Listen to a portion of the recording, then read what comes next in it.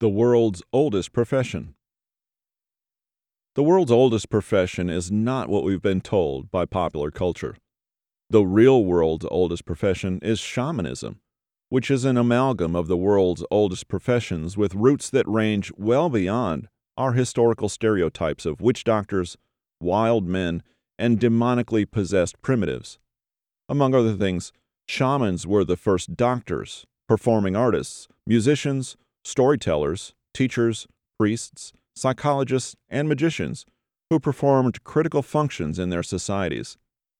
Magicians, whether modern entertainers or indigenous tribal sorcerers, work with the malleable texture of perception. Ecologist, philosopher, and sleight-of-hand magician David Abram, Ph.D., tells us in his brilliant work on language and perception titled The Spell of the Sensuous, in tribal cultures, that which we call magic takes its meaning from the fact that humans, in indigenous and oral context, experience their own consciousness as simply one form of awareness among many others.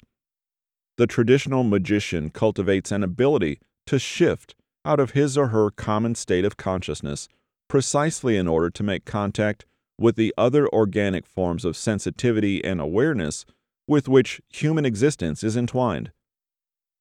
Only by temporarily shedding the accepted perceptual logic of his culture can the sorcerer hope to enter into relation with other species on their own terms.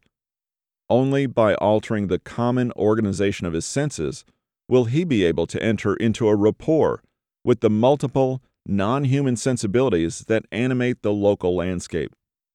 It is this, we might say, that defines a shaman: the ability to readily slip out of the perceptual boundaries that demarcate his or her particular culture, boundaries reinforced by social customs, taboos, and most importantly, the common speech or language, in order to make contact with and learn from the other powers in the land.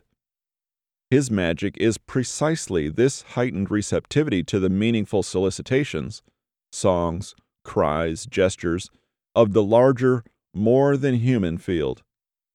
Magic, then, and its perhaps most primordial sense, is the experience of existing in the world made up of multiple intelligences, the intuition that every form one perceives, from the swallow swooping overhead to the fly on a blade of grass, and indeed the blade of grass itself, is an experiencing form, an entity with its own predilections and sensations, albeit sensations that are very different from our own. The magic of shamanism constitutes a prehistoric belief system that not only carries the same traditions and practices across cultures worldwide, it also continues to infuse our world with deeper meaning. Shamans were the first medical specialists in indigenous communities whose traditional methods have been effective in treating both physical and psychological ailments. The chemical components of plants used in shamanic healing rites have the potential to be building blocks for new drugs or cures for such scourges as cancer, heart disease, diabetes, Alzheimer's, and many others. The World Health Organization estimates that 80% of the people in developing countries still rely on traditional medicine for their primary healthcare needs. Without money, access, or faith in modern facilities, indigenous people depend on shamans and herbal healers for their survival.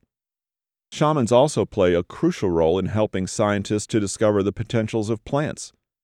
As one scientist has said, each time a medicine man dies, it is as if a library has been burned down. When asked about the roots of his tradition, an aging jungle healer stated, "I am a plant man. My father was a plant man, as was his father before him, and his father before him, as far back as can be remembered." This simple statement is living testimony to prehistoric wisdom still being passed on through myths, practices, and belief systems kept alive through oral traditions, the way they have for thousands of years, from a distant past with roots that extend well beyond anything conceivable in our present information age, and in many respects, far removed from it. There is added depth to the uses of plants and other healing knowledge carried in the cultural collective that can only be accessed through direct, subjective experience, learned in visionary states engendered in a multitude of ways, aside from or in combination with entheogenic plants. Among these methods, fasting, dancing, extreme diets, vision quests, ordeals, and many other time-tested methods known to alter consciousness. In the Peruvian Amazon and throughout much of South America, the primary shamanic healing practice is centered around the ayahuasca vine, referred to as the mother of the plants. In these traditions, Mother Ayahuasca works with a multitude of other teacher plants, each with their own unique healing properties in special diets and treatments referred to as dietas. Though it is the name of the actual vine, ayahuasca refers to an entheogenic brew made out of the ayahuasca vine known as Banisteriopsis caapi, and the Psychotria viridis leaf, referred to as chacruna, a dimethyltryptamine, DMT, containing plant species. In the Quechua languages, aya means spirit, soul, corpse, dead body, and huasca means rope and woody vine or liana. The word ayahuasca has been variously translated as liana of the soul, liana of the dead, and spirit liana.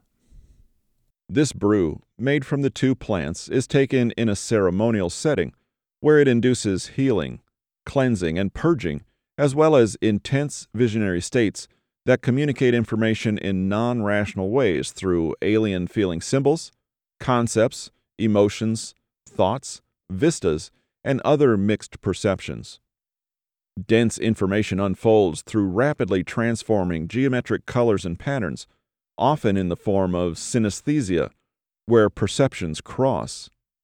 While all of the senses are heightened and transformed in inexplicable ways, what stands out in these altered states is that sound can be seen, color can be heard, and feeling can come in hues and colors that defy description. Much of the traditional music of the Peruvian Amazon plays an integral part in ayahuasca ceremonies. Songs are sung, and music is performed as offerings to honor, flatter, and serenade the mother, showing respect, as well as the healing and helping spirits of other plants and animal allies working with her, so they will gift the petitioner with power, healing, wisdom, and other special gifts. In jungle lore, Mother Ayahuasca is the river that you journey upon, and the sacred songs known as the Icaros are the boats that carry you on that journey. The multisensorial, multidimensional ayahuasca journey is something that can never be fully articulated in any medium, and can only truly be known through direct experience.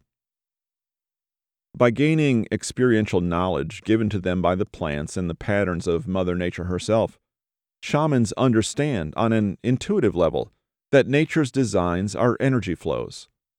Since prehistoric times, they have learned how the matrices of nature work together, and with this knowledge, they live in accord with these forces by embodying a balance of power that puts them in harmony with the forces of nature, instead of in opposition to them, the way we are in today's world.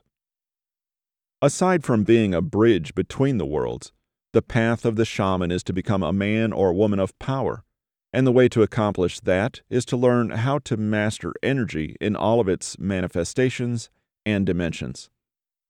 Learning how to master the energies of altered states puts the shaman in a multitude of unpredictable and inexplicable subjective experiences that alter their perception of reality by changing their experience in the same way that a radio receiver changes the station it is receiving by tuning in to a different carrier frequency.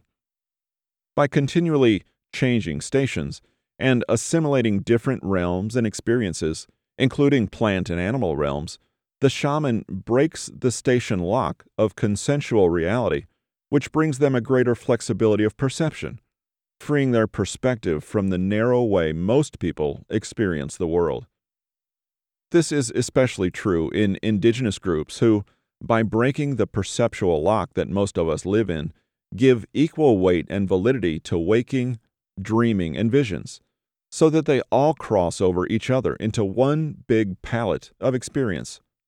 This freeing of perception brings the magic and flexibility of the non-physical realities of dreaming and visions into the present moment of their waking world of consensual reality, rewarding them with an expanded awareness and fuller presence in whatever transitory moment they happen to be experiencing at any given instant, regardless of the energies or realities they may be tuned in to. In spite of its seeming solidity and permanence, the physical waking world of consensual reality that we all share is, in fact, transitory. This inarguable point is driven home by the inevitability of our impending death.